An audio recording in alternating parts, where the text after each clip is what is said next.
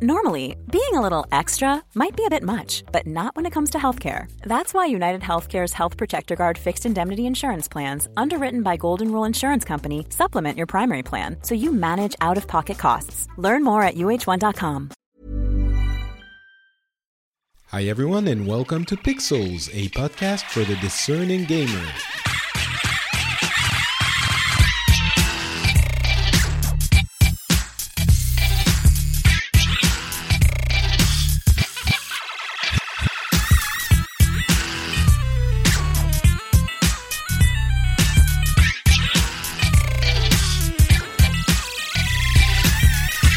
Hello everyone and welcome to Booxels.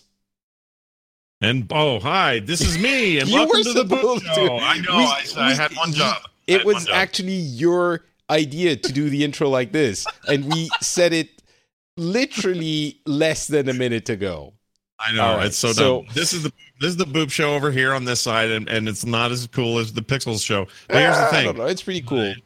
It's our E3 2018 wrap-up. How exciting. It is the annual episode of Booxels where Patrick and Scott join forces to discuss, analyze, feel, really, all of the things that we've seen at E3. And we're super excited. It's always a great time. If you haven't heard all of them, we have actually live commented almost all of the press conferences, and they are available on the feeds. We had John with us for that, John Jagger. It was great fun.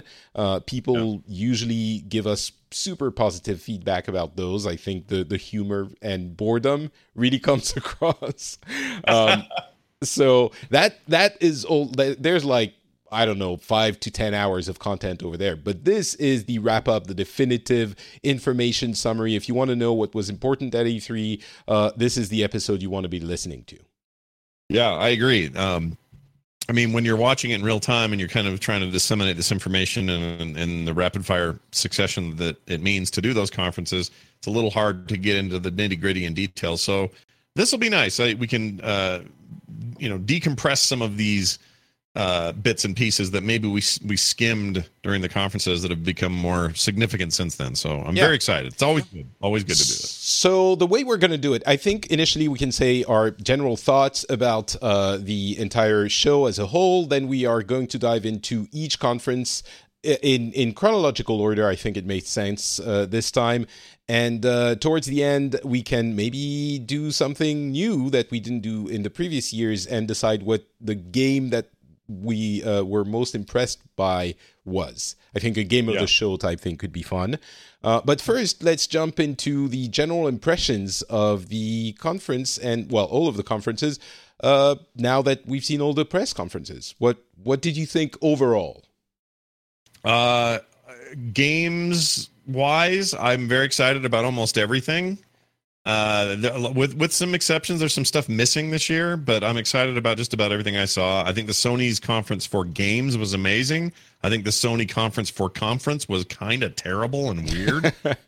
Well, let's not dive into the specifics of each conference. Yeah, but I don't want to get into the specifics, but overall, I think it was okay. Like at the end of the day.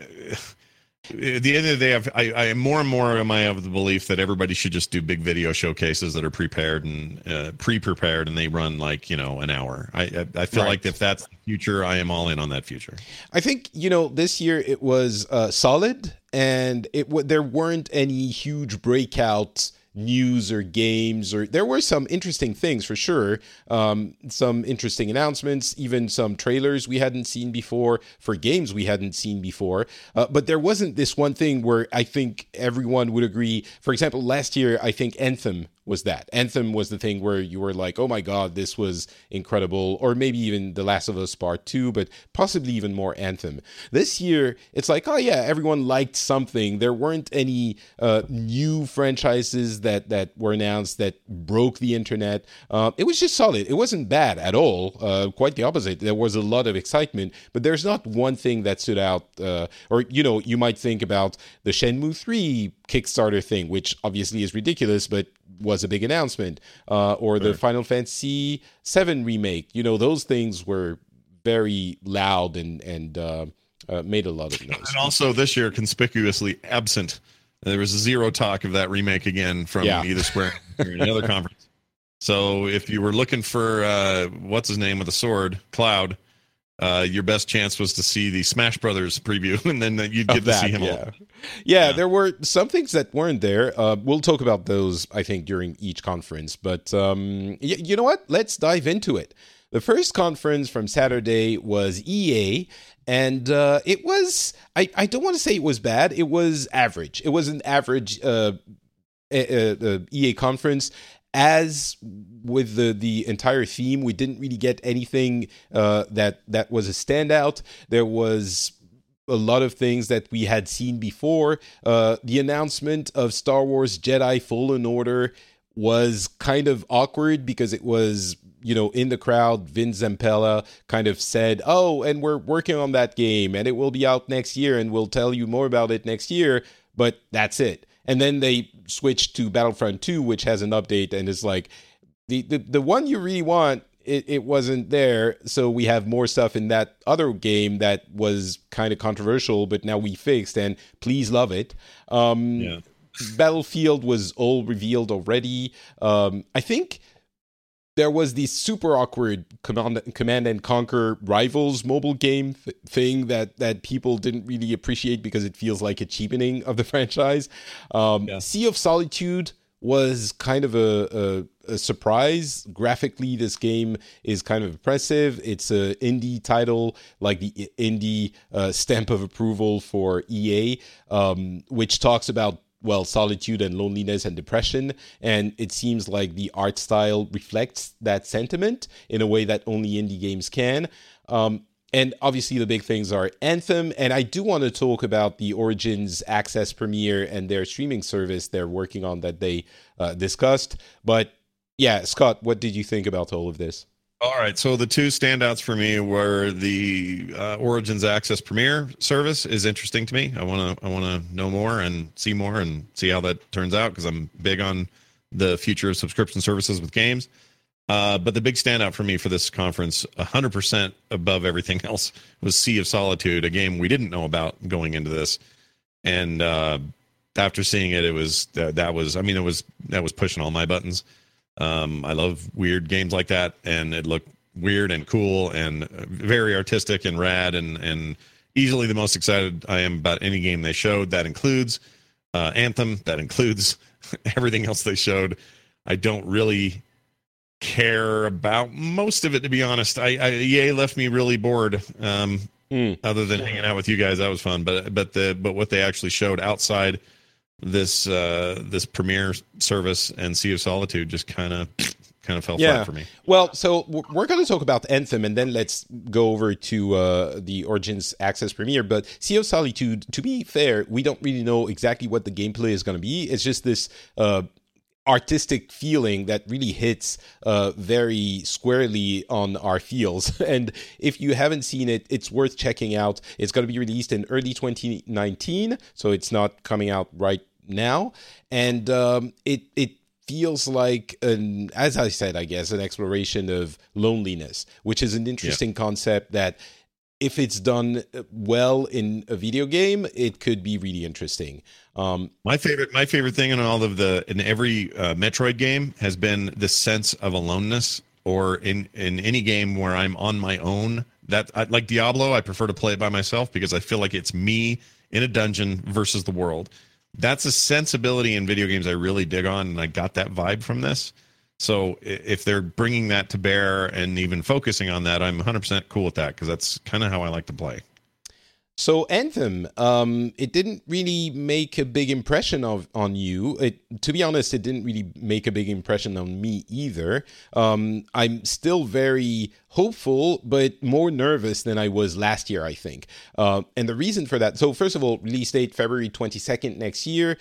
So that's not this year. We knew it was delayed a little bit, but it's not delayed too much.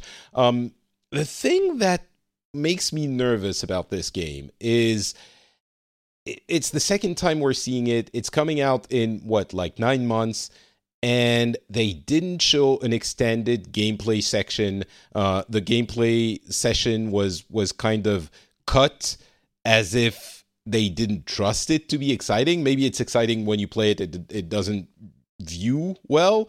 But they didn't even let journalists play it. There were like, I don't know, maybe 5 journalists that were allowed to go hands-on with it. And everyone else in the press presentations were watching BioWare employees playing the game. That doesn't bode well for a game that is out in less than 10 months. It seems, if it's because it's not done yet, it's still being, polished, and they didn't have a lot to a wide area to show, sure. But the other thing that kind of worried me a little bit was that we didn't learn anything that we didn't already know, kind of. We know that you have classes-like elements that are armors, and so your character can switch from one to the other, which is essentially meaning you can switch classes, which is fine. We know that you have a narrative element to the game, which is played solo, and then when you go on an actual mission, it's a multiplayer co-op part of the game. No PvP at launch. There's also no romance options, which are a mainstay of the BioWare games, usually. And during the video, we didn't really see loot. There was very little fighting. Like, all of the fighting, the gunplay portions of the game were cut after 20 seconds. Like, you were going to another perspective or another scene entirely. The entire thing was 4 minutes long, and that's all we saw of the game. We don't know how replayable it is, how the missions work, how the gear system works. Like, we don't really know anything detailed about the game. Even the story was like, well, there's this Anthem thing that you have to defend, but we don't really know what it is. And you have these Scar enemies that show up, but again, you don't really know what it is. It's giving me a very worrisome Destiny vibe, because Destiny ended up having very satisfying gunplay, which right. Bungie is very much known for, but BioWare isn't. So they really have to, if the game is held by the narrative experience, I guess that's interesting. But traditionally, these co-op gameplays that are very replayable are held by their their gameplay, their gunplay, and we didn't really see that. So I'm not saying it sucks. I'm just saying I'm worried by the way they presented it. Yeah, it feels like they could have named this game in this particular conference. They could have named it Echoes of Destiny. Because I'm basically the same vibe of like, what do you do? What is this? How is this? How does it work? Now, one of the things Destiny did finally at launch, Destiny 1 and 2 carries the song as well, is incredible shooting mechanics. Right. Maybe the best in the industry. Like, really, really strong stuff. You'd expect that from Bungie. Not a huge surprise there. I don't know if I saw that here at all. What I saw is a lot of locking on, a lot of sort of area of effect, which I'm into in terms of, diverse mechanics, but I didn't get a feeling about where this lands on the skill scale, any of that. So the minute-to-minute gameplay is still a mystery, and that's a bummer. We need to know more. And the real bummer part is the fact that this is the last presentation of the game we're going to get, probably, unless they do something at Gamescom, but it's unlikely. And so this is the last chance we get to really see the game. And again, they might do a press conference, a private one later, and it might happen. But to me, when you are really confident in your game, you show it more. So anyway, I 100% agree with that. I don't know. That whole conference had a sense like that across it. There's a lot of sort of, hey, this is a thing. Wait, how does it work? Doesn't matter. Moving on to the next thing. Like, exactly. So they did announce they are working on a streaming service, which, by the way, Microsoft is working on as well. And Ubisoft president Yves Guillemot said that was coming. And that the thing that it made me think about is, if a publisher has a streaming service, then it means they don't need a manufacturer anymore. They don't need the console, because they can implement that streaming service on any device. So you don't need to go through the console gateway to get to your customers. And that was a really interesting take on the streaming services. But we're not there yet. The thing that is coming very soon is the Origins Access Premier service, which is a subscription service. It's going to cost about $100 a month. $100 a year, more expensive if you pay per month, and it gives you access to basically all of the EA games. It's available on PC. I don't know if it's coming to Xbox One, but it's available on PC. A lot of people's reaction was, oh, great, another subscription service. But if you like at least one of the EA games for the year, you're already paying for half of that amount anyway. If you like 2 games, you're paying for more than the yearly amount anyway, and you get all of the other bonuses with it, so you can just pay for it for a year. I think it is not that much of an too expensive service. And even if every developer starts doing this, let's say you buy 1 game a month. That is, $60 a month. That pays for about roughly 6 subscription services, and you get all of the games. I think those things might be more interesting than people realize. I do too. They're not doing 100% on this. They're not doing the math in their heads. They need to, if they really think about it. If there are 2 titles that you're going to get from EA in a year, you've already paid for it and then some. Yeah. Like, you've already done it. So if you've got some kind of rule about never buying a single EA game, then don't get their subscription service. I agree. But if you're getting games because you like games and you feel pretty good about a certain publisher's service because they've got at least 2 coming out you're into, you're set, man. Plus others that you maybe didn't catch before because you're like, maybe I'll check into Battlefront 2 now that it's sort of cleaned up and whatever. And yeah, exactly. Bam, more value. Like you'll just keep finding value there. But at a base minimum, 2 games, you're ahead of the game.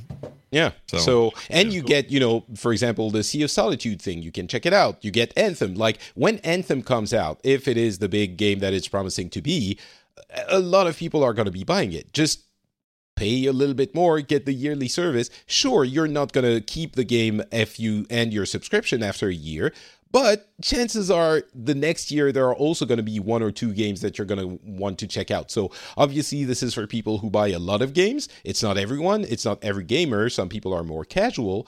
But I think there's a big section of the gaming populace that might be, for whom this might be more financially viable than actually buying the games. So I don't know. I guess we'll see. I agree. They'll make their money on the people who pay for it and forget to play it. And I mean, it's of course, across the board. It's like it's a model that works. We do it with Netflix and a million other things. This is just a no-brainer. So I am very interested in it. I wish I was more jazzed about their offerings this year, because that would help me even be more jazzed about a subscription. But I think there's enough there to get excited. Yeah, I mean, next year, Anthem and Star Wars. So there you go. Yeah. All right, let's move on to Microsoft. And Microsoft had a pretty solid showing. It was really games, and there was a lot of them.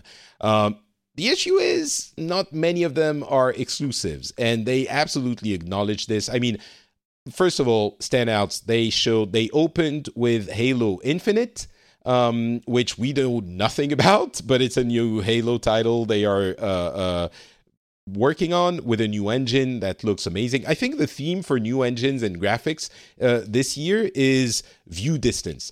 Every new engine had incredible view distance. You could see like as far as your eye could take you. It was quite incredible. And then the other thing was, I mean, Crackdown felt, it's releasing February 2019. Gears of War 5 is releasing in 2019 as well. And that one seems to be taking a different approach to Gears of War, a little bit less dude bro-y, which was something I didn't really appreciate about Gears of War 4. I felt it was very samey to the previous games. This one seems like it's growing up a little bit, which is what I appreciate about games like Tomb Raider and God of War. A bunch of other games we can get to, but the big news, I think, was, aside from the fact that they're also working on the streaming service, and that they mentioned the next console, by the way. That was a bit weird. They just mentioned it, but they're saying we're working on it. The big thing was, obviously, they bought a ton of studios, like 5 studios that they outright purchased. Undead Labs, The Initiative, it's a studio that's internal. Playground Games, which does Forza. Ninja Theory, which did Hellblade. Compulsion Games, which did We Happy Few. And those are now going to be churning out exclusive games to the Xbox One. Super great news. That is absolutely what they needed to do. The one issue is that's not going to bear fruit until at least next year if those studios had already something they were working on, and the year after that if they take time to develop a game from it's a building year. It's like when a team loses a bunch of players and they've got to figure out what their plan are for the next season. They're not going to win the championship. They just need to start building what could potentially win a future championship. That's where they're at. But I mean, they bought 5 studios. That is super strong signal. That's huge. No. Yeah. What that tells me is that they are dead serious about what's next. Like that is them showing their hand and saying, "Oh, you thought we were kind of losing interest, or Satya Nadella maybe wasn't thinking we were going to do Xbox as much, or spin this off, or whatever." And this is the opposite of that. This is hunkering down, investing in the future, investing in titles. Like, this is a big deal for Microsoft, and I'm very excited about what it could mean. You know, they also have a Game Pass, by the way, the Xbox Game Pass. It is currently the 6 months code on Amazon is half price. So if you buy it now, you get access to the entire library of first-party Xbox games until the end of the year. That seems like it's $30. So it seems like a pretty good deal. I think I might do that and plug my Xbox back in just because. If I had an Xbox One, I would absolutely do this in a heartbeat. I think it's a great service. I was really hoping Sony would respond with one of their own. They're in a position of leadership where they don't really have to react that way, but I wish it would have done that, because I'm into this idea. I'm not so much into streaming game services, not really into that at all, actually. But the idea of a subscription that lets me just download a game and play it proper, I'm into that. And I think they are really smart to do that. I think the streaming thing is not going to be really viable for many people until the infrastructure gets updated, and that's going to take a little bit of time. But the subscription is available now for everyone. I'm actually surprised. Well, we can talk about Sony later, but they have too many games for this to be financially interesting for them. So a lot of other games that, I mean, aside from the Halo announcement, Gears of War, which looks really good again, Crackdown 3, a little bit more. I mean, Ted Cruz yelling in your ear is great, but it's kind of, I'm not sure I want this as the main attraction of a game. We'll have to see more when they finally show us more. Forza Horizon 4. Forza always looks great. It's in Britain this time. It's coming October 2nd. And aside from that, they had Sekiro, a game from Software, which is like Japanese medieval times setting. Devil May Cry 5, which is, you know, a highly acclaimed series. A game like Tunic, which is kind of an isometric Fox Zelda kind of thing. And the mic drop. My game of that particular conference is that, by the way. It's the one I care about the most, which tells you a lot about what I like to play. Well, I want to hear more about what you liked from the conference, but the mic drop was Cyberpunk 2077. Absolutely amazing game amazing looking game from CD Projekt Red, of course, developers of The Witcher 3. Highly anticipated game, amazing setting. It looked like it was very respectful of the original material. Really a mic drop for the conference. The problem is, all of those games I just mentioned are going to be available on multiple platforms, so they're not Microsoft exclusives. Still, very exciting. Tunic might be an exclusive, but... it looked like Tunic was, at the very least, a Xbox launch exclusive, if I'm not wrong, and but also on PC, simultaneous PC thing, which is where I'll probably play it. But that game looks great. Yeah, so out of those, I mean, what did you like? Obviously Tunic, but I liked a lot. I mean, like I used this comparison yesterday on a couple of shows, including us on our live coverage of Sony of the Microsoft conference. They are really they showed us a lot of really great meat and potatoes kind of games that you know and you love and you want to play, and that's great. And you're familiar with them, and in some cases third party, but even their first party stuff, it was like, yeah, I know this, I could get into this. And then they don't do anything crazy. There's nothing out on the limb. They're not taking artistic risks. I think there's room for that in the future. These investments will lead to that, but right now it's just very, you want Gears of War, here's Gears of War. You want a Halo tease, here's a Halo tease. Driving game, got you covered. Like, it's very traditional Microsoft meat and potatoes kind of conference. I want weird fish. I want strange vegetables. I want my particular taste get handled better over at Sony. On the one hand, Microsoft says you want a burger, and I'm like, yeah, I like burgers. Sony says, do you want a weird fish that if you don't cook it long enough, it'll kill you? Yeah, I do want that. I want to try weird things, and Sony does that for me. So that analogy aside, I think it is a little weird that my biggest kick came from that Tunic game. I just adore that kind of thing, and it's not just a retro thing for me. It's this detailed minimalist world, and destructible environments looked really cool, and I don't know what the gameplay is much beyond, well, it sort of looks like an older Zelda game or whatever. It looks like it plays like one, chopping down trees and fighting enemies and all that. I just know that that's one I would spend a ton of time in. Whereas something like AAA giant Gears of War 5 rather, I just can't be bothered. It just, I guess I'm just worn out on that kind of stuff. It's like, giant dudes in suits shooting the guns, and there we go, there's an alien here. I mean, that's why in this case, Gears is interesting, because it's taking a different approach. You're playing a woman, a female character, and it seems like that character is the main protagonist, and you're going on a rebel kind of narrative adventure. I wonder if the gameplay is going to be changed as well, but I think this might be the Gears of War that departs from the formula enough that it's going to be interesting. But yeah, it could be. I mean, I hope so. It did seem a little more self-serious than usual, which I'm not sure how I feel about that yet. I can, at the end of that, all it could be, this is a maturing of this game series. Or I could look at it and go, all right, just calm down. Everybody taking yourself too seriously. I can't tell yet how I feel. So we're going to move on, but do not be fooled. There were a ton of other games in this conference, and surely some of them you enjoyed and we didn't mention. There was, things like Metro Exodus that was shown again, Captain Midnight, which is a don't nod joint. There was Jump Force, an anime from the Jump magazine thing. There was DLC for Cuphead, Dying Light 2, Battletoads, Session, which actually is a console exclusive, a skate game. They showed The Division 2, Tales of Vesperia remake. What else? Like, they showed Fallout 76, Kingdom Hearts 3, which, by the way, was at every single conference, it felt. The silly Gears Pop game and Gears Tactics coming to mobile. Gears Pop and Gears Tactics are coming to mobile.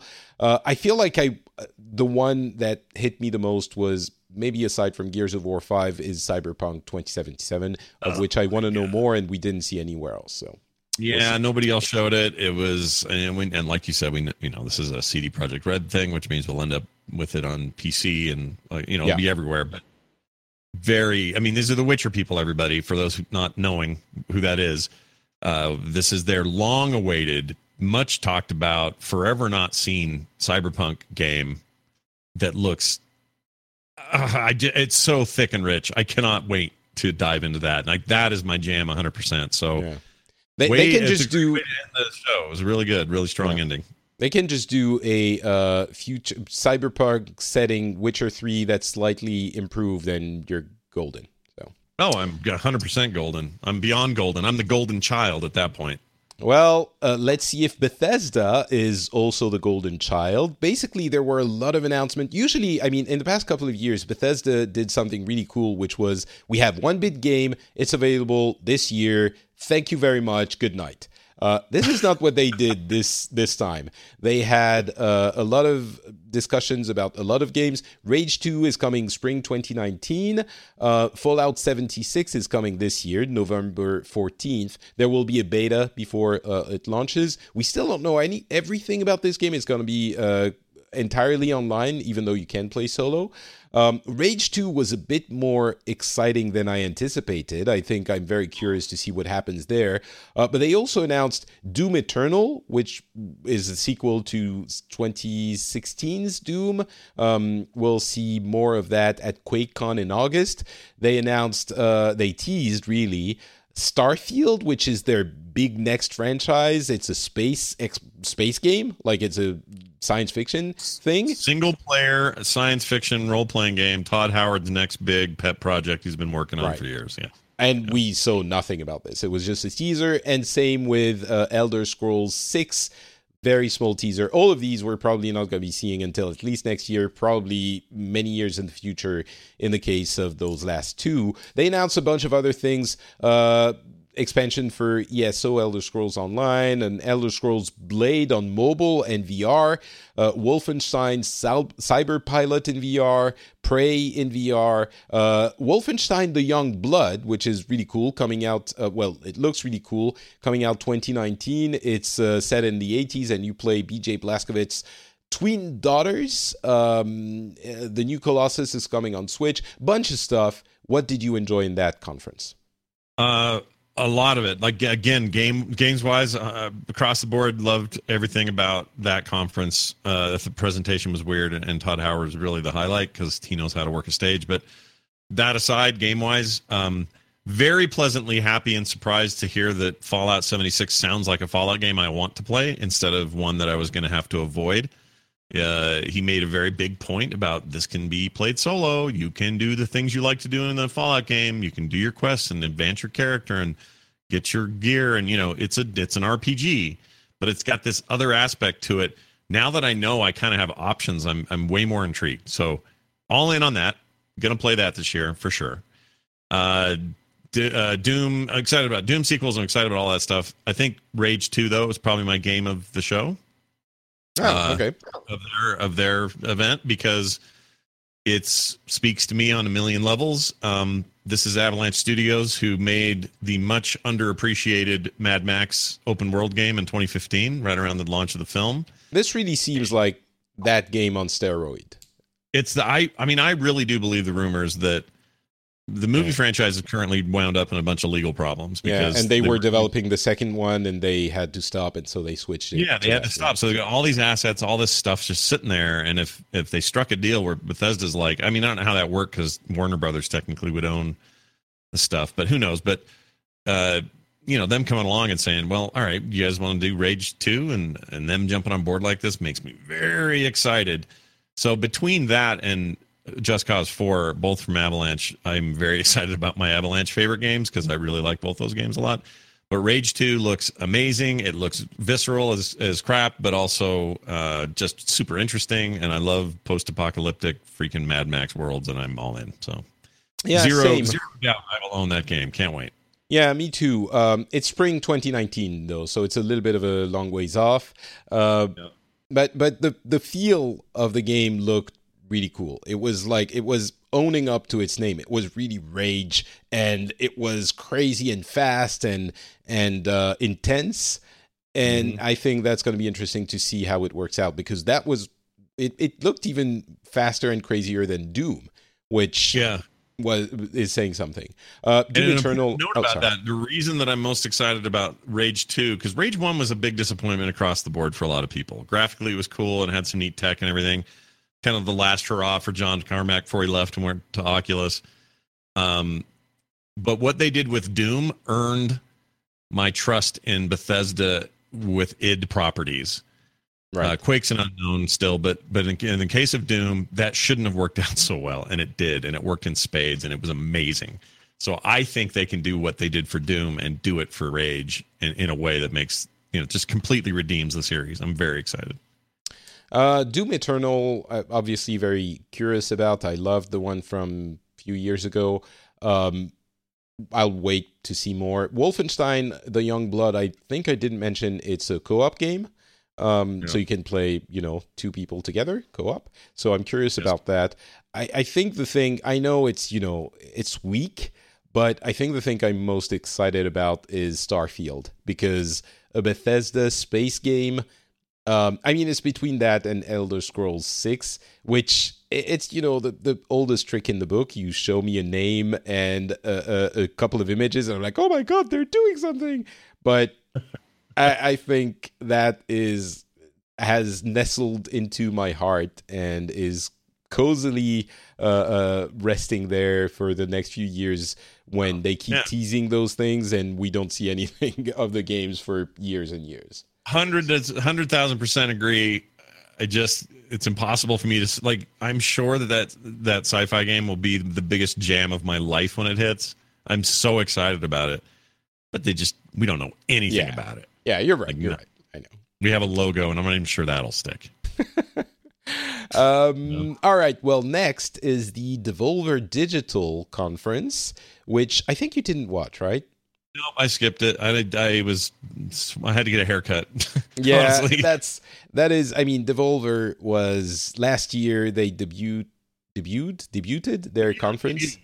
Debuted their conference. And they are like the anti-establishment publisher, which their conference, if you haven't seen it before, it's making fun of every other conference in a super edgy way. And personally, I have a big problem with people who try to be edgy and who yell, "I'm edgy" in your face, which is essentially what this conference is doing. I understand the humor of it, but what really bothers me is that they're presenting and portraying themselves as, we're not like all of these other companies that throw marketing in your face. We're original and authentic, which really is just another form of marketing. You know, that is the image they're projecting, and it is just as artificial as every other conference at the show. So that kind of rubs me the wrong way. That being said, I understand why it's fun. I understand why people enjoy it. There were very few games presented. It was really just a branding effort. I think it was less cringy and annoying than last time. There was this really weird and fun moment where they introduced the loot box coin, which is an actual coin you can go and purchase for $150 on their site. And they presented it as, it has no set value. We don't know what it's for. We don't know how much it will be worth. You can't do anything with it, but you can buy it on our website. And they actually sell it. So, I mean, in the context of the presentation, it was kind of fun. The overarching story of those conferences where the host died at the end of this time, and they sort of reanimate her as a RoboCop type character at the end, like in a post-credit scene, and that was kind of fun.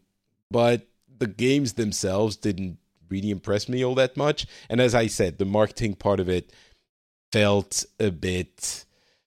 We're going to be talking about the PC gaming conference in just a bit, but the PC gaming felt like what Devolver was trying to convey. It was more earnest and authentic than what Devolver is doing, yelling at the other conferences that they suck. So yeah, anyway. This is them though. I mean, I don't know why they actually do it. I guess it's their shtick. It's their thing. It's their shtick. But I don't even know why they. I don't know. They make some cool little indie games that I've enjoyed. I just don't think of them as like, can't wait to see them on stage talking about stuff like. Well, that's why they do it.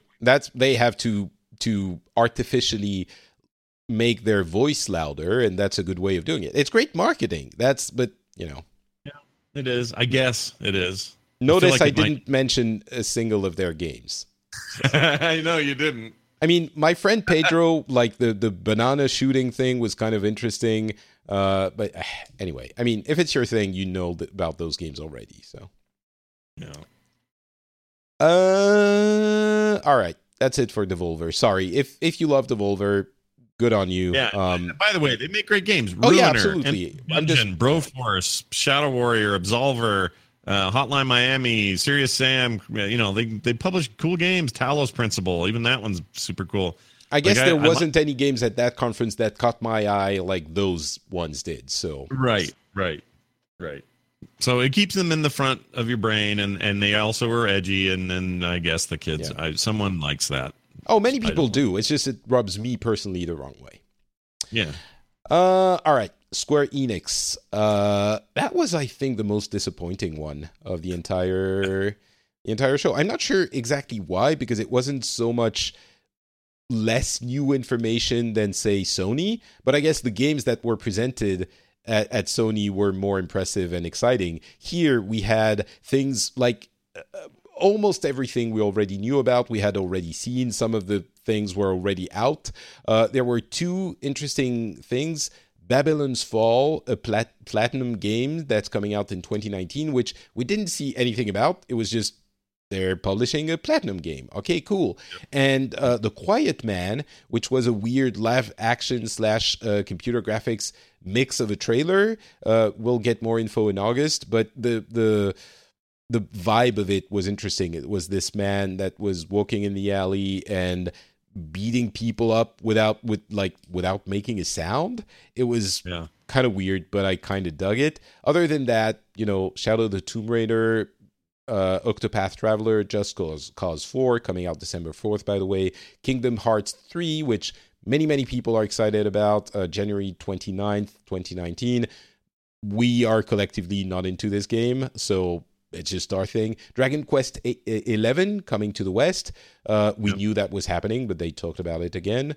I think it was disappointing. Yeah, and then didn't they mention a bunch of Dragon Quest re-release stuff? Like the other Japanese games that never made it to the States are coming also? Did I misread that?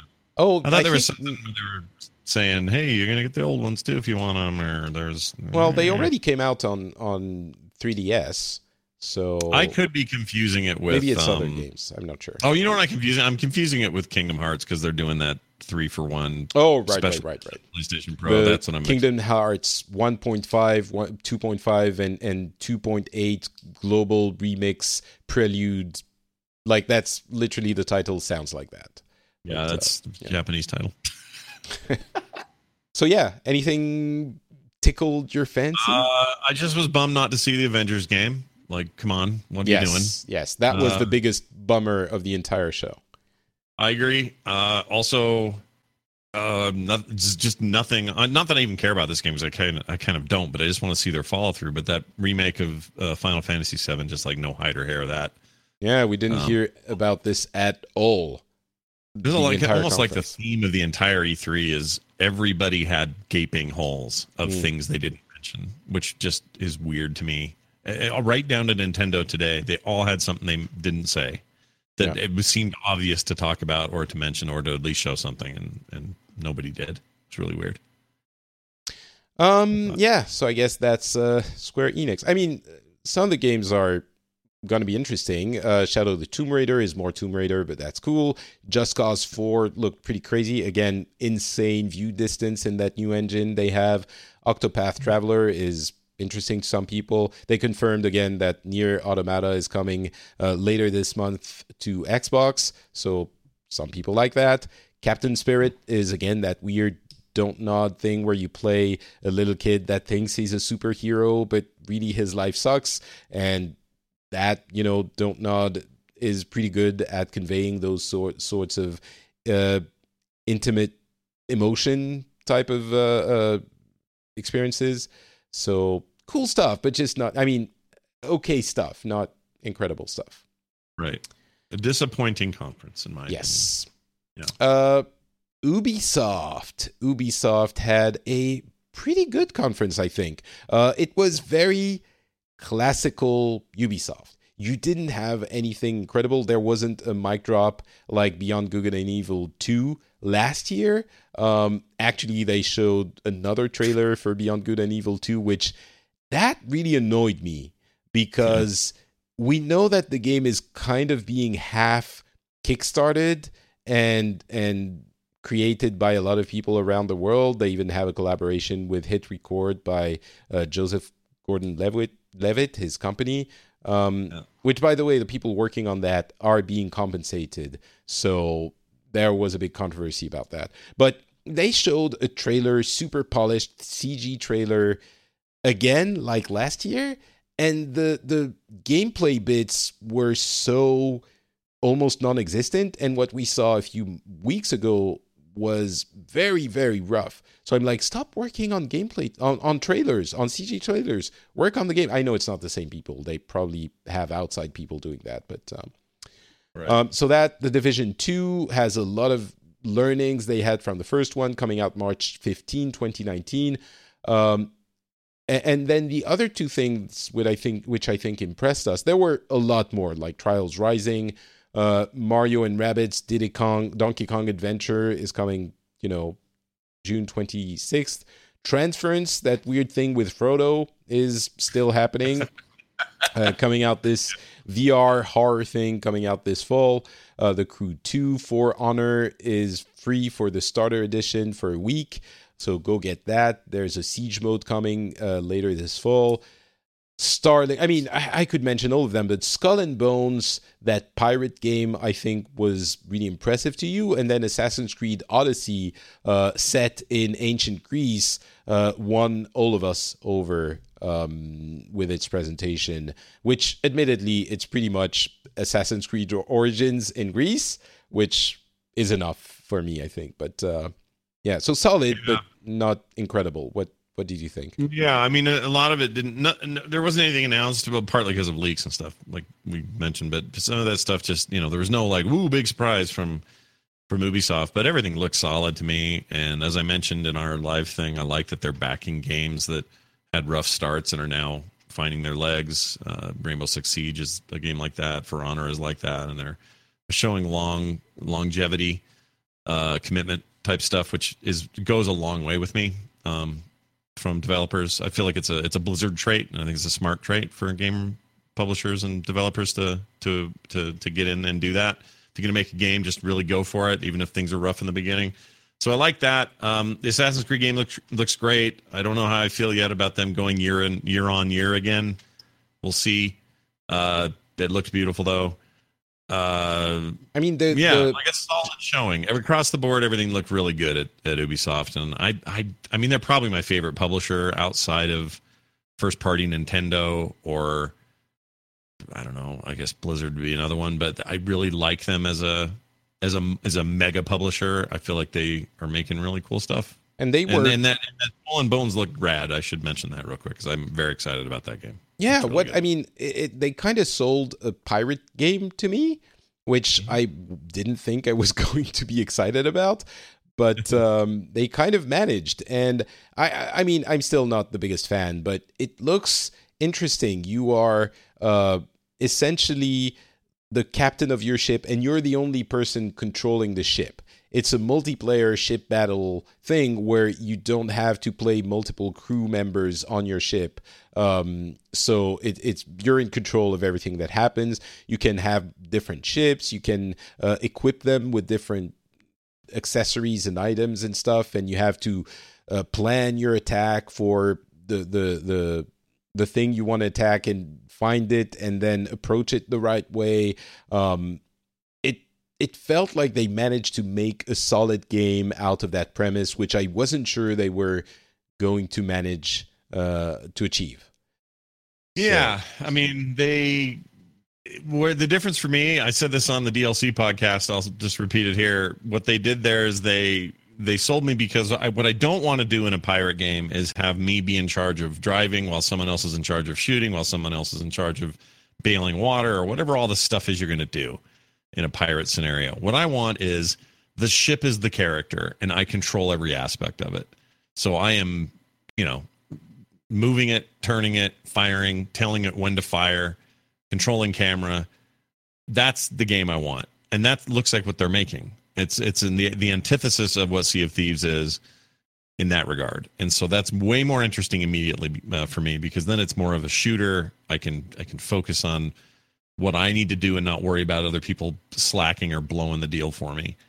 And that's much more interesting to me. So even though this is a multiplayer kind of effort, I'm all that's about the thing. I'm the ship, become the ship. Yes, I agree. But it's also a shared world where obviously you can play together to take down, menaces.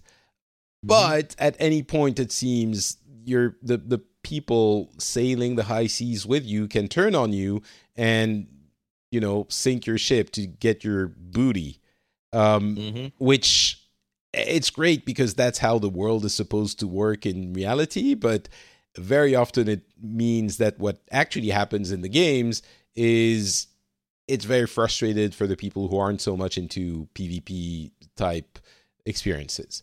And because you get, the thing you spent the last half hour trying to get, well, someone shot you down and you don't have any more. So Right. I don't know. There's questions about it, but man, it just is such a realized place. Like, it just feels so detailed and That's true. pirate. It's just so piratey in the right ways for me. Not Pirates of the Caribbean, but pirate, just like real pirates. Like Black Flag taken to a new level. It's one of my favorite things they showed. We didn't talk too much about The Division. They talked about it a lot, obviously. There's going to be raids. You have like different classes now. You have, a lot of DLC, which is going to bring content for the game regularly. It seems like that game could be... I didn't quite get into the first Division, even though it's kind of a game that was designed for me. But it seems like this one might be a pretty good, let's say Anthem doesn't work to replace Destiny, which is sinking, in interest. Although the new expansion is apparently doing a lot of things that the fans want. I haven't played for almost a year now. 6 months. So I don't know, but maybe the Division has an opportunity to slide in there and provide that kind of enjoyment. It just seems like it's one of many now, whereas it was just one of two before. So I don't know. Yeah, I'm not sure. I think that's a fair assessment. I liked the first time I played it quite a bit. I had some complaints. I always look. What I want from these games is cool multiplayer, but I want a great PvE solo experience if I can get it. Yeah. And if the second game supports that more than the first did, then I will probably get way into the Division 2. I like the story they're telling. I think that trailer they showed is super interesting. It was a later conference though, wasn't it? No, it was that one. Was it that one where the camera kind of panned through the city and you saw everything from the safe camp and the girl with the airplane and all that, the little paper airplane? Yeah, that was the one. Yeah. Okay. It set the right tone. Let's say it set the right tone. Yeah. It did, and the gameplay demo had some neat strategery going on that the first game lacked. Including the Ubisoft patented real fake team chat, which irks, I think, everyone on the internet. I think it really does. I want to say the first time they showed the Division, that was a thing. That's where it started, I want to say. Yeah. And then every time they do it, I just go, you guys freaking stop it. It's okay. I think it's okay. But there's a joyfulness about Ubisoft's conference in general that I really like. And so they're the happiest of the shows, in my opinion. That's very true. You could feel, you mentioned it during the live coverage, you could feel that Vivendi is not threatening to hostilely take them over anymore. And they had these weird, like, Just Dance Panda marching band routine. There were a bunch of weird things like this that oozed joy. It was just joy. Starlink, that Toys to Life thing with the ships you can put on your controller, is getting a Star Fox character on Switch, which I guess people are going to want to check out for that. But we didn't talk about Assassin's Creed at all, or just a little bit. You can play either a male or female character, Alexios or Cassandra. It's coming out October 5th. Another game that's coming out before Red Dead Redemption 2. And you can have multiple dialogue choices now, which is, they're going full Witcher 3, people say, or BioWare game, maybe more Witcher 3. And it just looks like you have the eagle mechanic that you had from Odyssey. It's really a refinement of Odyssey, which I guess is their MO now. They're going to be doing every other year a TikTok cycle kind of thing. Every other year an improvement of the one that came before, and then maybe the next one is going to be an entirely different setting or even engine or stuff like that. Sure. Or system rather than engine, I suppose. Right. But yeah, you play a Spartan. You are in the middle of Greece. I don't know how they're going to make it work playing. I think you're playing before Balak from Origins, which is supposed to be the Origins, but I'm not sure. Because Balak played like towards the end of 50 BCE, and this was 250 BCE. So it's like origins. But still, doesn't matter. It looks, Greece, ancient Greece holds a very special place in the Western culture's heart because it's our origins, maybe even more in Europe than the US. I guess you have your Wild West mythology. We do. It's all we've got. We don't have anything else cool like that. But you also come from Europe, so it's your origins as well. But sure. But growing up, Greek mythology, Greek everything was. That was the bomb, and so it's really the. I used to play those Caesar games like crazy back in the day. They're like top-down city builder things, and this just feels like I get to go down inside there now. Like, it's going to be. I was actually kind of down on the idea of a second Assassin's Creed 2 years in a row again, and then I saw it and I went, "Oh, this is all right." They don't have hoods though. It's a little weird, dude. No hoods. No animus. No mention of animus at all. Once, yeah. Fine with me, but. It's just feels like they're maybe taking us down the Witcher road a little more hardcore than we thought. Well, so that's exciting indeed. Next, the award for the least anticipated conference that turned out to be the most improved and actually kind of fun, the PC Gaming Conference, which was a disaster for the past 3 years, and they managed to clean up. Shorten, dynamicize, and it was actually quite enjoyable. They had weird PC games that were small enough that no one else would talk about them, but were really interesting, and no one would put them on anything other than PC because they're too small to generate enough revenue to be profitable, probably. There were a ton of games like this Man-Eater game where you actually play a shark, and you have like a shark skill tree that allows you to jump more higher out of the water and be faster and like eat people better. There was this 2 Point Hospital, which is basically a theme hospital sequel that isn't just theme hospital. You have like these weird illnesses where you have to treat turtle heads by popping out the heads of people for which they're stuck into their bodies, and monobrow infestation. It's coming out fall 2018. It was so adorable. Noita is that weird pixels physics destruction platformer thing that really got you. Raptor Rejects. Oh, that really jumped at me. Yeah. Raptor Rejects, which is a cyanide and happiness joint, basically. It's a battle royale, crazy battle royale type game. The funniest trailer of the whole day. It was good. Fun. So many different things. We can't talk about all of them, but I think the show has become enjoyable. They've understood what they should be doing. Yeah, they finally got it right. Get rid of the dumb couch interview style. Sean Platt's the right host. You just haven't given him the right format. So this is the right format. It felt a lot less advertising. There was a little of that, but it wasn't too bad. The girl he had with him, I thought was just a great way to do cuts and say, a quick shift to something else was to go to her in the balcony and talk about another thing. The interviews were short. The trailers were interesting. And it really did kind of help showcase why PC gaming is what it is. This broad range of weird experiences that you can't really either get on other platforms, or this is where they start and then they take off from here. It was great. It was very much improved. I'm not going to say it's my favorite of the conferences, but it was a billion times better than the last 2 years. They were terrible last 2 years. They were freaking awful. It was almost like I had to leave and just take a bath or something and to cleanse yourself of the. Yeah, this is better than that, and that made me very, very happy. So it's good stuff. I have to say, there's one thing that irked me a little bit. The fact that the sponsors were weaved into the conference without clear mention of the fact that they were sponsoring the show. Like the Acer and whatever the weird duck, Cook Duck were very clearly sponsors.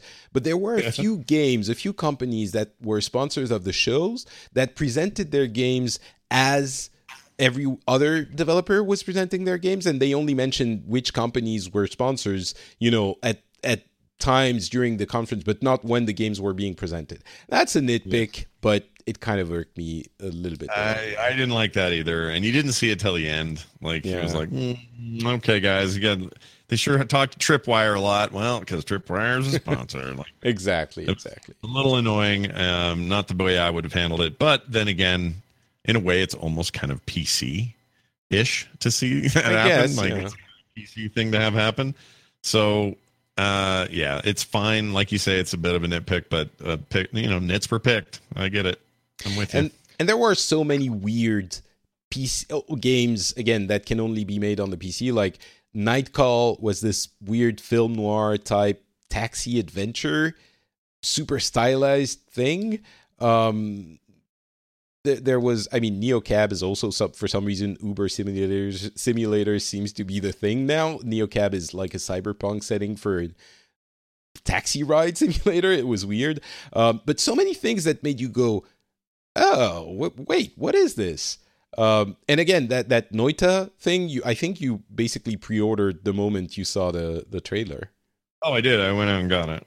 Well, I wish listed it because you can't do anything else really, but yeah, like that looks so cool, and I love that stuff. It's weird. It's like a platformer where every piece of the platformer of the stages are individual pixels that have physics attached to them, and you can blow. You're kind of like a mage, I guess. You can blow stuff up, and when you do, like literally half the screen can fall and be destroyed, and that's what the platform section becomes.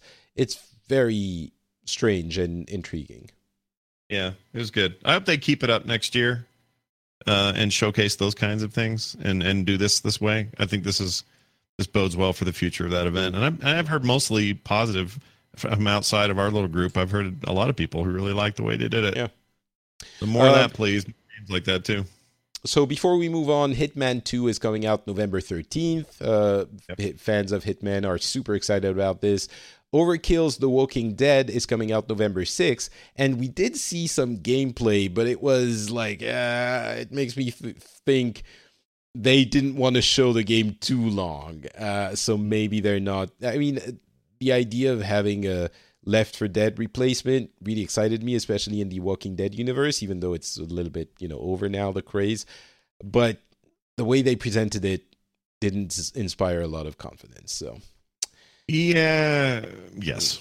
Yeah. I want to play that game because I like the dev, but man, that thing's such troubled development. Let's just hope it's good. I want to shoot a bunch of zombies. I'm cool with that. Yeah. I'm not super hopeful anymore. And should we talk about Star Citizen Alpha 3.2? Like, I guess we shouldn't. Whatever, it's fine. I'm annoyed. I'm annoyed as well. It's just, some people are getting a kick out of it, so fine for them. They need to just say, here's a video game you can pay for. And then I'm in. Then I'll check out your game and on its own merits. It's not for you. It's not for you. We're still funding it. Why don't you buy a fake ship for $1,000 US? No one's forcing anyone. Yeah, well, they're not forcing me, but they sure are annoying me. I want to put a no soliciting. Can we put a digital no soliciting sign up just for that game? Just quit bugging me and then fair enough. Tell me when your game's done. All right. I think the next conference is one that you enjoyed. Sony presented a lot of things. Not the most things from Microsoft had more things. I guess Sony had more exclusive things. Some of them quite enticing and exciting.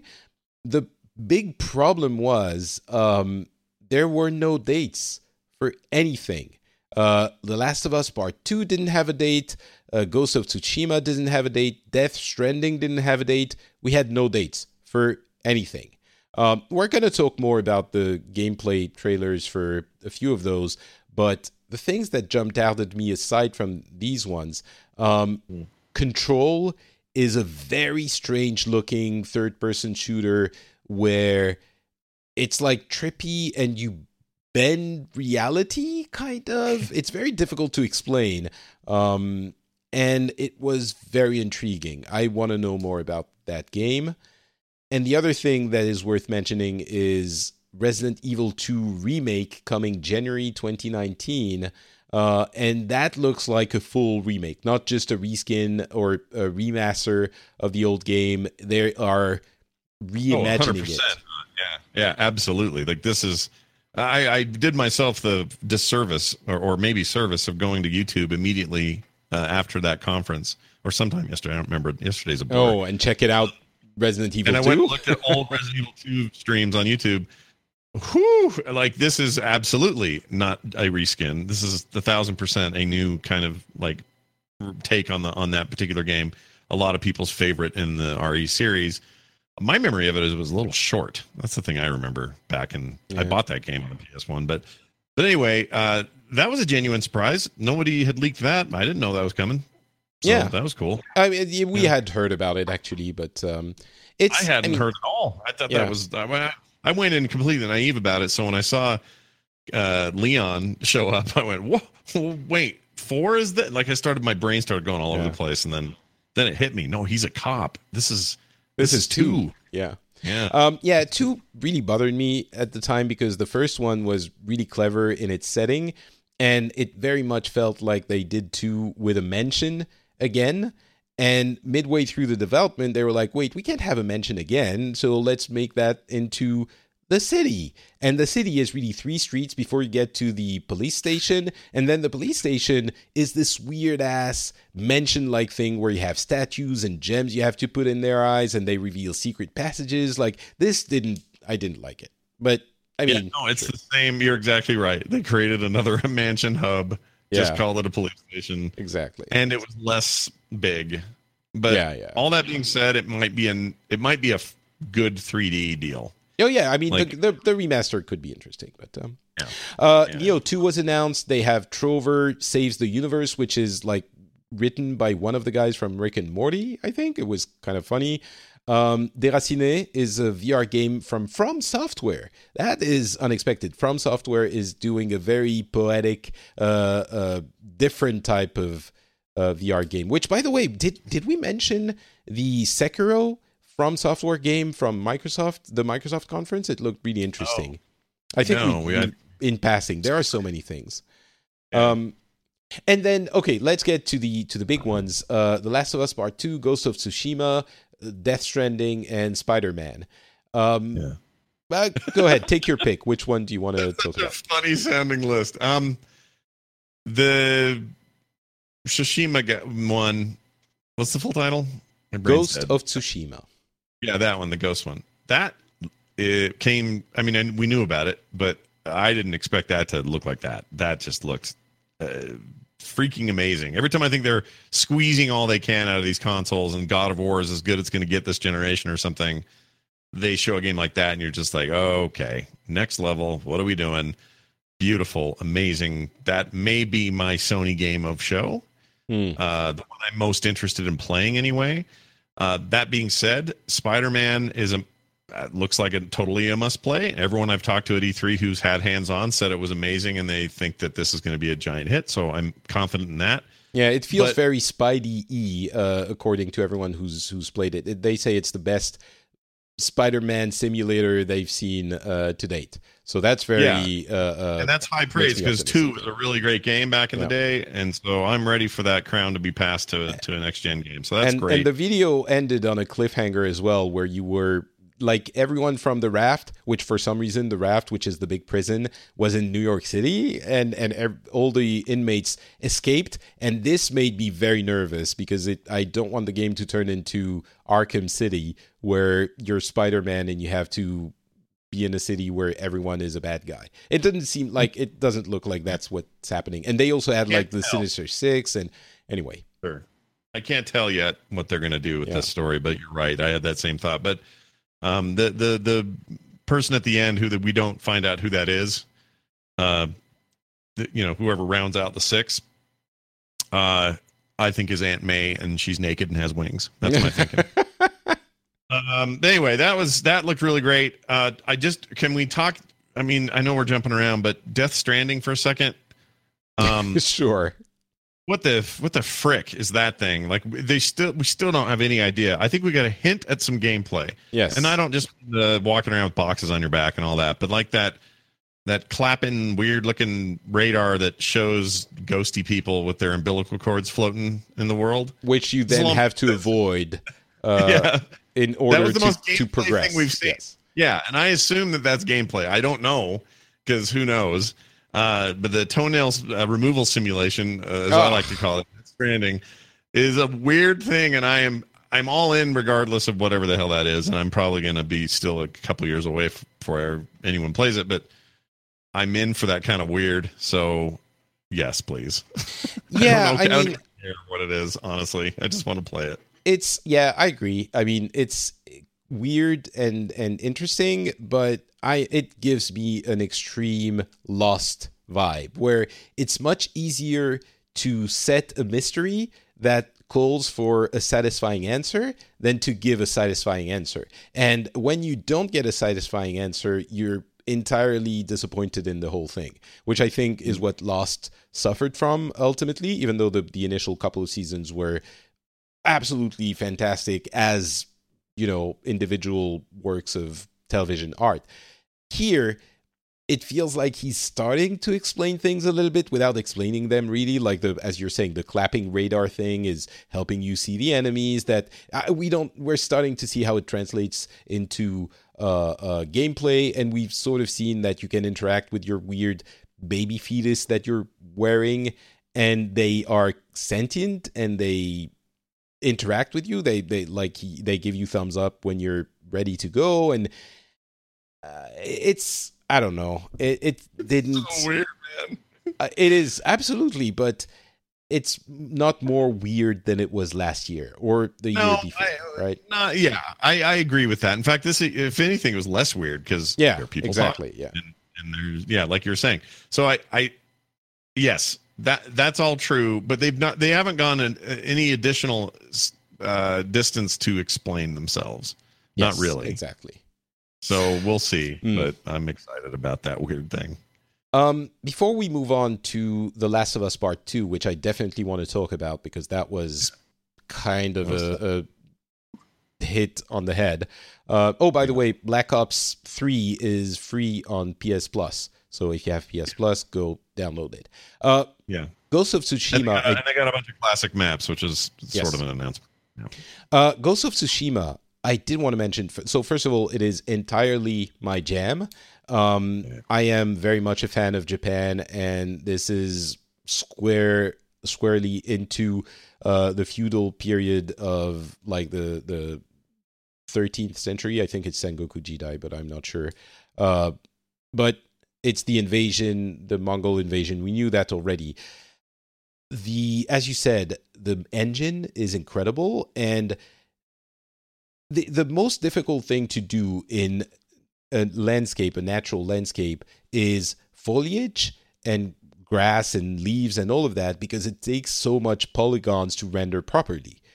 And in this setting, it seemed like they have some kind of weird magical property that they extracted from the PlayStation, which is basically what you said, Scott, because you have so many blades of grass, so many flowers, so many, like, some of the scenes, like one of the most beautiful views of Japan is in the fall, where you have all of the, I mean, it's in every country, but in Japan, it's kind of one of the things, the redness and the different shades of reds and orange and yellow. And here you had maple trees and maple leaves flying around you in the entire scenes, which I don't think I've ever quite seen anything like this. You always see leaves on the ground or leaves on the trees, but here it's like a whirlwind of leaves, as they would act if it was the end of fall and you had a lot of wind.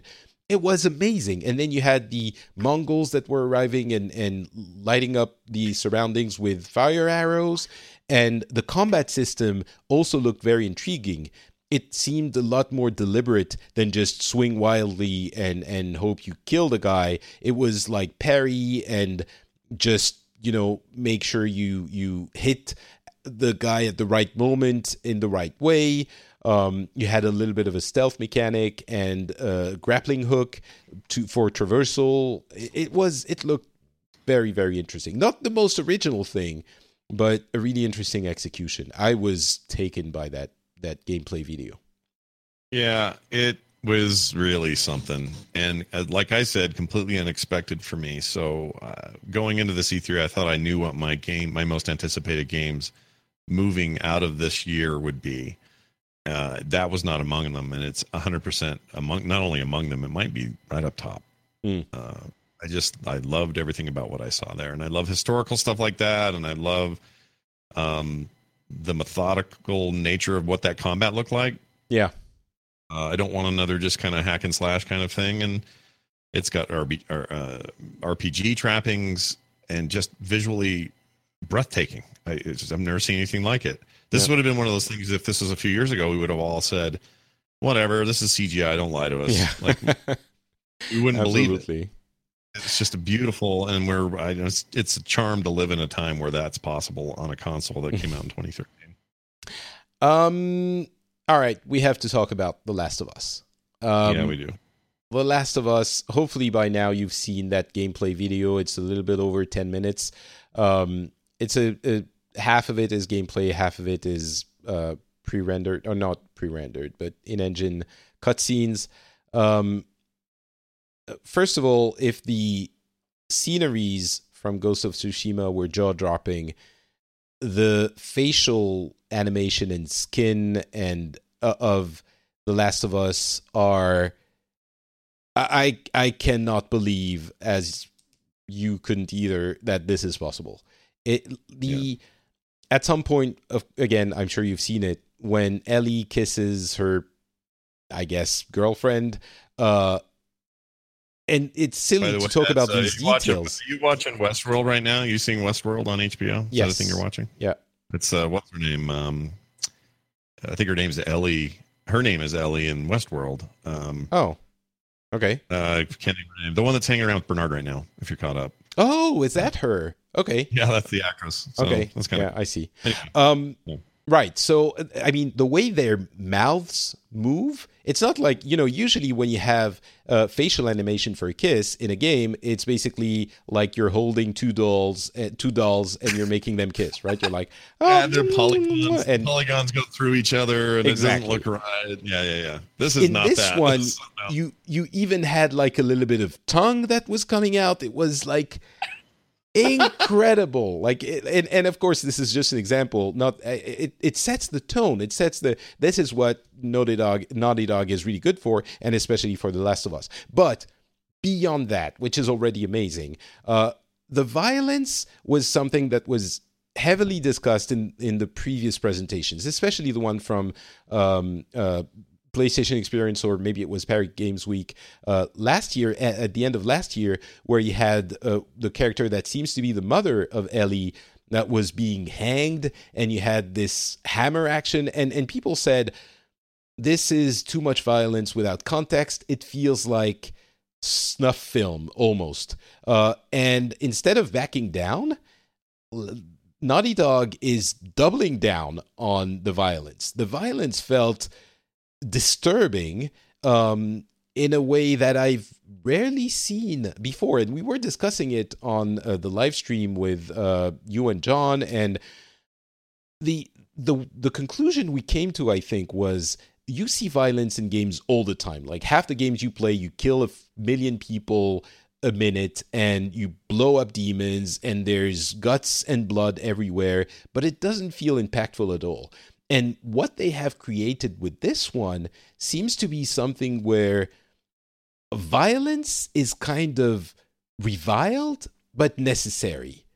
And I think that's something that I've never quite experienced in a game. Even in The Last of Us 1, it was right. Icky, but it wasn't as viscerally, I wasn't rejecting it as viscerally as I was in this gameplay sequence. So it is next level stuff, man. No question. Like, but is it too much? I'm not sure. I can't tell. Well, all right. So here, this discussion came up last night. I feel like in the shortest way possible to explain this. I feel like what they did in that trailer may not have been earned yet because we don't have context from the thing. Like, for example, what they showed, I don't think is a linear sequence in the game. For example, them at the party and all that, that's part of the game. Sure. Her kissing and then fading into this memory of her going through this brutal experience. I don't think that's part of the game. I think it's the way they're handling transitions. I think it might be part of the game, but it might be. You may be right, but my sense is that that's edited for contact or edited for trailer. Yeah, and it's possible. For example, the guy she has a choice. She's disabled a man who's now no longer really a threat to her, and she has a choice of what to do here, and she decides to behead the dude, hit him once and then hit him again enough to take his head off. We don't know anything about him. He may be a menace that entire game, and she's finally having a moment of revenge with him. I just don't know, and that's the problem. I trust Naughty Dog enough to know that this is going to contextually all be the right tone for what this is, but as a standalone trailer, it's just hard to see it, and it's not going to help anybody's cause who are trying to explain to people that we don't think violent video games are a problem. I mean, this game gives us pause, and we play lots of violent video games. So it's a really complicated thing. Like you can watch Doom and see blood and guts smeared all over everybody constantly, and you don't think twice because it's a comic book. It's a goofball. It's realistic looking gore, but never once do you go, oh, this Doom game, woo, we're really challenging our moral stance now. This is different than that. This is us in a context of humanity's challenge to find good in a rotten place, and it's really effective. Like, it's really powerful stuff. So on the one hand, I'm like, it's almost like you're showing too much in a trailer because the trailer's not enough to give me the context. And I need more of that. I mean, it's definitely possible. I think for the first time we saw The Last of Us 1, the gameplay, that's, again, something we discussed during the live coverage. There was the end of the sequence where the character you were beating, you had him beaten and you were pointing your gun at him, and he was putting his hand up and was pleading for you not to kill him. And he was saying, no, wait. And Joel, in this case, was shooting him in the end on a black screen. So it's not like there wasn't disturbing violence there. Admittedly, it was not as much as here. But I wonder if the context is going to make that better or make it, put it in context. I don't know. It is, I think, the fact that I'm not sure I want to kill people, but maybe I have to. Again, it's just, I mean, I guess we're repeating ourselves. It's just something we've never really quite had in a video game before, where they're making you kind of responsible for your violent actions, in the sense that you feel the responsibility, you feel the weight of those things you're doing, and maybe it makes you understand how you're desensitized to it, not in the sense that you're shooting zombies, in the sense that you have to desensitize yourself to it, otherwise you can't do it. Just like what I'm guessing is somebody fighting in a war, or things like that. So I think there's a great. I think artistically there's value there, I guess, is what I'm trying to say. Too. I do. And there's some irony here, some funny irony, that this is giving people who should be and who have been told their entire lives, because they've subjected themselves to so much video game violence, that they're desensitized to real violence and the horror of it and what it means. And I'm talking to people who are that MO, who have real pause about this, who are seeing this and going, ugh, oh man, I don't know. Yeah, I think everyone. I think. Yeah, that's a big deal. I think that's a big deal in this business, and I hope people are nuanced enough on the periphery of gaming to see that. I don't know that they will be, but I hope they have the nuance to look at it for what it is, because I'm a guy who's used to a whole lot of video game violence, and I'll tell you what, none of that felt happy. Then that was not some happy violence yesterday at all. So yeah, I think it's really interesting that they didn't back down on the violence, because if they had, then it would have been just quote unquote just like the previous Last of Us, which would have been fine. I think it's one of the best games ever made. But there is, I'm hoping that there is artistic intent with this decision, and not just let's make the headlines because we're so edgy and violent that people talk about it. So we'll see, I guess. Right. But still no date, still no release date. At this point, I kind of want to say, don't come back unless you have a date. But right. I don't want to see any more either. I'm good. Yeah. You've given me what I want, and I think I know what we're getting into, and I've never seen better kissing tech in my life. So let's hold off on the next bet until it's done.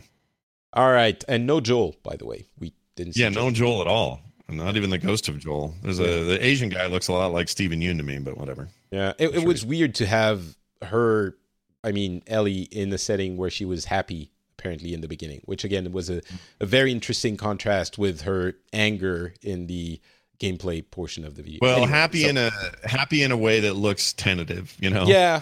Not happy in a setting where she was resting, I guess. She was in a peaceful place. Yeah. It's that's going to be a huge hit, that game. Yeah. All right, last conference of the show before we talk about our game of the show.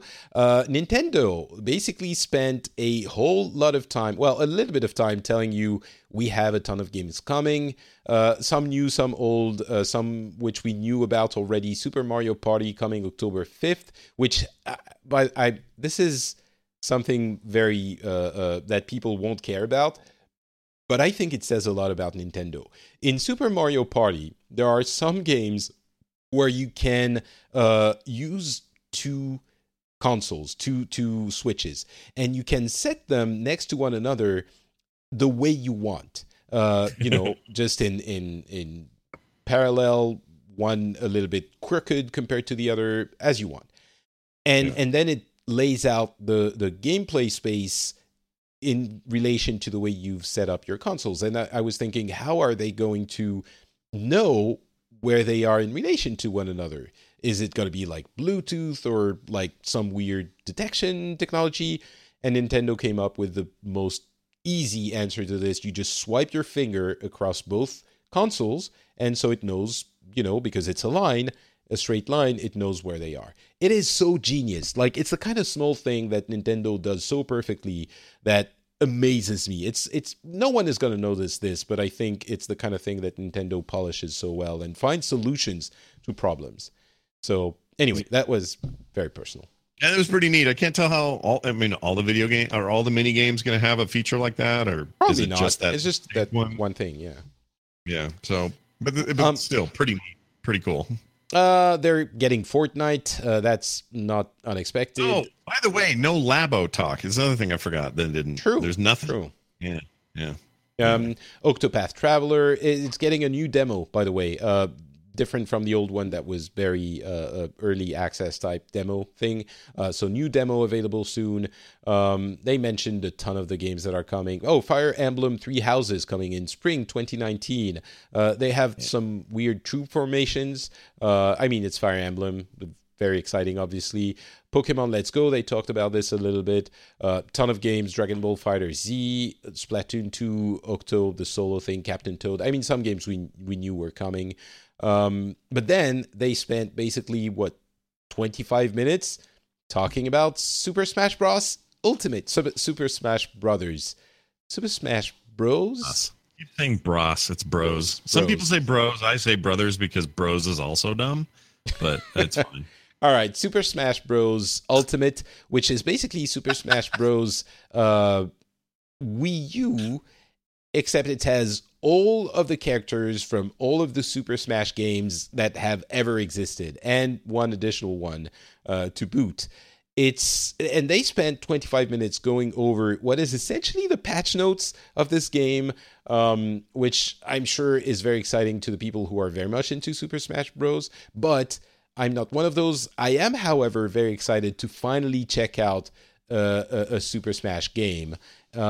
they announced GameCube controllers are going to be compatible, Amiibo compatibility, and it's coming out December 7, 2018. Overall, I think, well, they didn't talk about Metroid at all, which was a little bit disappointing, but it's essentially what they needed to keep the steam from the previous year of the Switch, which, as we know, has been tearing it up. It is, they have a ton of games, enough original games that it is still interesting, and a couple of big hitters, Super Smash being the biggest one. It was exactly what they needed, no more, no less, and Super Smash is exciting. Yeah, it really spent a long time on it, but I think that's very fan servicey for people who are into Smash. That was their conference today, and they loved every second of that detailed thing. It's like you and I got a really cool Overwatch overview, or somebody finds out that their WoW character is getting all kinds of crazy class changes for an expansion. That's kind of what that was. It was notes, really, not show notes, but patch notes. It looks great. I skipped the Wii U version and the Wii version. I didn't play either of those. I played the GameCube one to death. That's really kind of the pinnacle of the series thus far. It will be fun to see if this is the new high level. And the fact that you can play with GameCube controllers is cool. That's going to satisfy a bunch of people that think that's the only way to play that game. But yeah, just in general, Smash Brothers is going to be a big deal for them this year. This is a huge game. Yeah, I think they really, people who don't already have a Switch already have reasons to get a Switch. It's Zelda and Mario and many others, but essentially those, which is going to sustain Nintendo, I would say, for at least an extra year. And not getting a Switch is, there are almost no reasons not to get a Switch. It's just so much cooler to be able to play the games on your TV or portable when it's games that are available on multiple platforms. And you have those. The Switch is a no-brainer. We've seen this in the marketplace. And the people who already have a Switch are getting just enough, Mario Tennis, Aces, Super Smash Bros., etc., getting just enough that you're still happy to have your Switch. So, yeah, it's just very solid, again, from Nintendo. Just a little bit disappointed we didn't hear anything about Metroid. But, yeah, that's a minor thing. Yeah, Metroid would have been nice. That was a big glaring hole. No Labo stuff. Back to Sony for a second. Zero Vita mentions. Maybe that doesn't surprise anybody. Oh, they've stopped manufacturing cartridges in Japan. That thing is dead. Yeah, you can still get games though. I never bought it. Download them, and yeah, you can. Sure, it's just I don't know. It bums me out. I wonder if they're going to do something to counter the Switch for the next. I don't know. Next system, next couple of systems. I don't know. They've got money to do stuff. It seems like they're in a better position than ever to experiment in that regard and try to get it right, or not right, but do more than they've been able to do in the past. I don't know though. Well, that would be an entire other topic, but yeah, I'll tell you what I thought was going to happen during this conference. It just didn't happen. I thought I was going to go in and be convinced to get an Xbox One X finally. You were going to what? I was going to get an Xbox One X. I thought this would be the year where I would have somebody would give me some reason that an Xbox One X would be in my future. Do you have an Xbox at all, or no? I don't. I held off, so I thought, well, maybe now's the time. Right. Instead of that, I'm now convinced I'm probably going to end up with a PlayStation 4 Pro. Oh, really? But you already have a PlayStation 4. I have a PlayStation 4 that I'll move to the living room or something, and I'll get a Pro for me and play Red Dead that way. That was going to be the time I was going to have to make that decision as well. But I don't know. I actually have I'm still kind of torn across the board on what I'm doing. So but do you have a Microsoft 4K did not TV? convince me. I do in the office I have a whole capture set up and my a shared PC display that is 4K that I would use it on. Oh, the TV is 1080p, so which is why I don't really care to get it in there.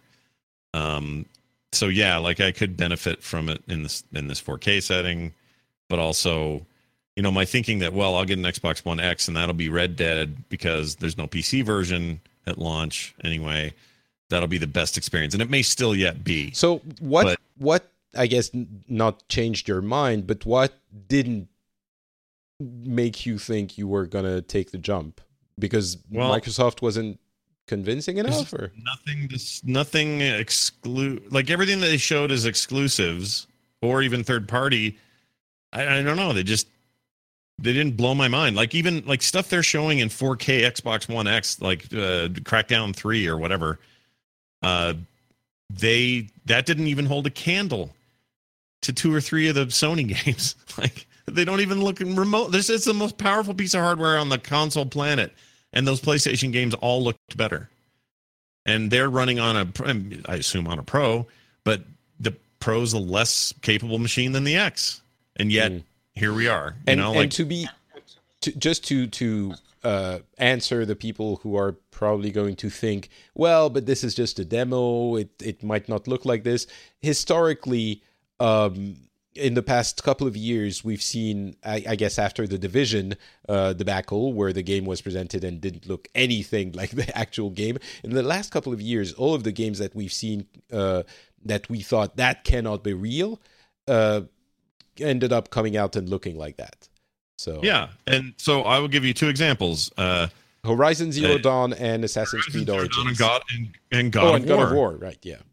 Yeah. All of that looked as good and actually better to me once I got it. I went, oh my gosh, this is on a regular old 4 on a non 4K display without any kind of HDR. Like they met the expectation 100% for me. And so I already know they can do it. I just don't know why. Again, it's the meat and potatoes and the weird fish. I'm getting more of that with Sony, and people are going to be mad at me. And it's fine. You can send me all your emails you want. No, I think people know now that people understand now that Microsoft has missed the boat.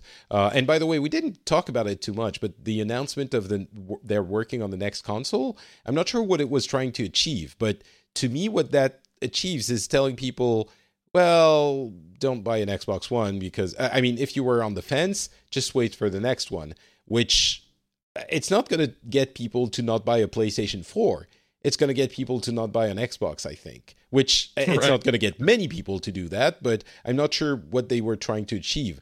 The buying of studios was enough to get people to understand, yes, we are in this for the long haul, and we're working on it. I don't think they needed to mention the fact that they were working on another console, which we all knew anyway. I mean, they all are, but saying it is something different. So it's a very odd choice that they made there to do that. And that's another reason there where it gave me a little bit of pause. I think the number one thing they have going for them right now in this current place in this generation is that Game Pass. I think that's awesome. Yeah. And I want that feature. If I had an Xbox One right now, I would be totally using that. But I just can't justify it. So if people say, well, why don't you get the S and you save a little money, and I'm just half-assing it. Like, I got to go the X or I'm not there at all. So, and since they really don't have anything before the end of the year that I must have on that format, and I've already got, and get Red Dead on a Pro or even a regular PS4, like I just can't be bothered. I don't know. It's hard call, dude. All right. I get there's some more news coming out every day now. There's apparently a weird thing between Fortnite Switch accounts and PlayStation 4 accounts. Like if you've linked one to your Fortnite account to the PlayStation or the Switch, you can't use it on the other platform, which is very strange. But anyway, so more stuff happening. That's very weird. I guess it has to do with cross-platform things, but that is dirty. I mean, we'll see. I guess it's time. What? So that is really dirty. Oh, by the way, my Diablo 4 prediction completely not happened. So there's that. I can't believe that didn't happen, Scott. Let's never talk about it again, and only remember the crazy predictions you make that end up happening. Yeah, no, it's fine. Look, have you ever, by the way, one other final comment. Have you ever seen an E3 conference with less Activision? Like, that was weird to me. I mean, Activision didn't have anything to show. That's what I mean. They had nothing. And even what they did have to show normally, it's a huge spotlight at at least one of the big console things to show the latest Call of Duty thing for the year. That didn't happen either. Yeah. That's it's true. just nothing. It's the weirdest thing to me that Activision was basically a no-show at this event. There was like a tiny Destiny 2 like tiny trailer at some point, but that was it. Yeah. It is a bit weird. I'm hoping that Activision is doing what Microsoft is doing and striking deals with studios to make more stuff. Hopefully. Yeah, that'd be great. Well, I guess it is time to discuss our game of the show. The one that made the biggest impression. I mean, whatever. It's just a playful thing. It's not like this is the best game ever. It's just asking you and me which game we think we would decide on the completely, entirely subjective parameters, which game we would decide would be the game of the show for us. Yeah. Do you have an idea, or is it fuzzy? What do you think? I have two. I'm of two minds. I'll give you my top three. How's that? Okay, sure. So, a quick top three list. Cyberpunk, number one. Okay. Is it number one, or it's like top three in no particular order? Let's do no particular order, because I kind of feel pretty good about all three of these. So I'm going to say that the samurai deal, whose name I just don't remember. Ghost, like a ghost, like StarCraft Ghost, right? Ghost of Tsushima. Tsushima. Yeah. It's like sashimi, but a little bit different. Okay, Tsushima. That one. Tsu. Sorry. And then third for me is that weird Fox Link looking game. Tunic. Okay. Tunic. I like that. The little that game. Is unexpected, but sure. Yeah, that looked really good to me. And that was the Microsoft conference of all things. But those are my top three. If I had to pick, I actually think it's a pretty hard. There's a lot of really cool games in development right now, but those are, I think, the ones I'm most interested in. Is Tunic exclusive? I think it might be. No, it's PC also, but I don't know about. Right, in that sense, yeah. Console, yeah, I don't know. I can't. They were so vague about their worldwide exclusive or whatever. There was a weird definition to what that meant. Yeah, so I don't. It's console launch exclusive on Xbox One, which means it will be on PC and then later on PS4. Right. And probably Switch as well. All right, so 3 games, 3 very solid showings. For me, well, if I had to choose only one, I think I can't help it. I would give it to The Last of Us Part 2. It was so mind-blowing in many of the things it did. And admittedly, it also rests on my love for the first one. So that is kind of a big boost. If I have to choose more, it's really hard. More than one, yeah. I don't quite know. I would say I'm intrigued by many, but I think Gears of War 5 is one that I'm the most intrigued by, because I love, the first few, and I really want that franchise to regain value for me. So I want to hope that Gears of War 5 is going to do that. And I mean, Cyberpunk 2077 also it would be in my top 3. I'm intrigued, list. But yeah. So, but if it was just one, it would be The Last of Us. Yeah. If you gun to my head and say just one, it's probably Cyberpunk, because hot damn, it looked really good. Last of Us is just, I don't know if I'm in the mood for more apocalypse right now. Like that isn't fun apocalypse, Mad Max style fun. I don't know if I'm ready for. The human condition falling to bits is starting to wear on me. So I'm trying to. Yeah, I'm trying, and that's I'm not. People listening, I'm not saying the world's ending in real life. I mean, video games are really focused on this right now. It's a common thread, and I don't know. I'm gonna play it, but I'm kind of dreading it, because I know it's going to make me feel ways I don't feel like feeling right now. I understand. No, I understand. That's a completely appropriate response to that kind of experience. I think it's very makes a lot of sense. But I guess, Cyberpunk is in both of our lists, and it was just a trailer, but I feel like going and watching it again now. So, yeah, I guess that is going to be it for our coverage of E3 2018. Thank you so much for hanging out with us, everyone, especially if you listened to all of our live coverage bits. That was a fun 3 days of extreme tiredness. And thank you, Scott, for keeping the tradition alive, the Booxels tradition alive. Yes, this is the future of humanity. We'll look back on this day and say, remember when they did a thing and made it happen? And we'll say, yes, we remember on our deathbeds. No, I always enjoy this. I don't know how many years this is now. 4 years we've been doing it? 4 years in a row. That's crazy. Yeah, insane. That really happened fast, honestly. Like, what the hell? But yeah, no, I love it, and it's great. And listeners of both of our shows, you should be listening to each other's shows as well. I think there's something to be found on Boop that will complement what you're already getting on Pixels and vice versa. So do that, and thank you all for listening and being a part of, especially all the live stuff we did. That was a total blast, and your feedback's been great, and can't wait to do that again. Yes, I guess I kind of can wait because I need to recover. It's been weird.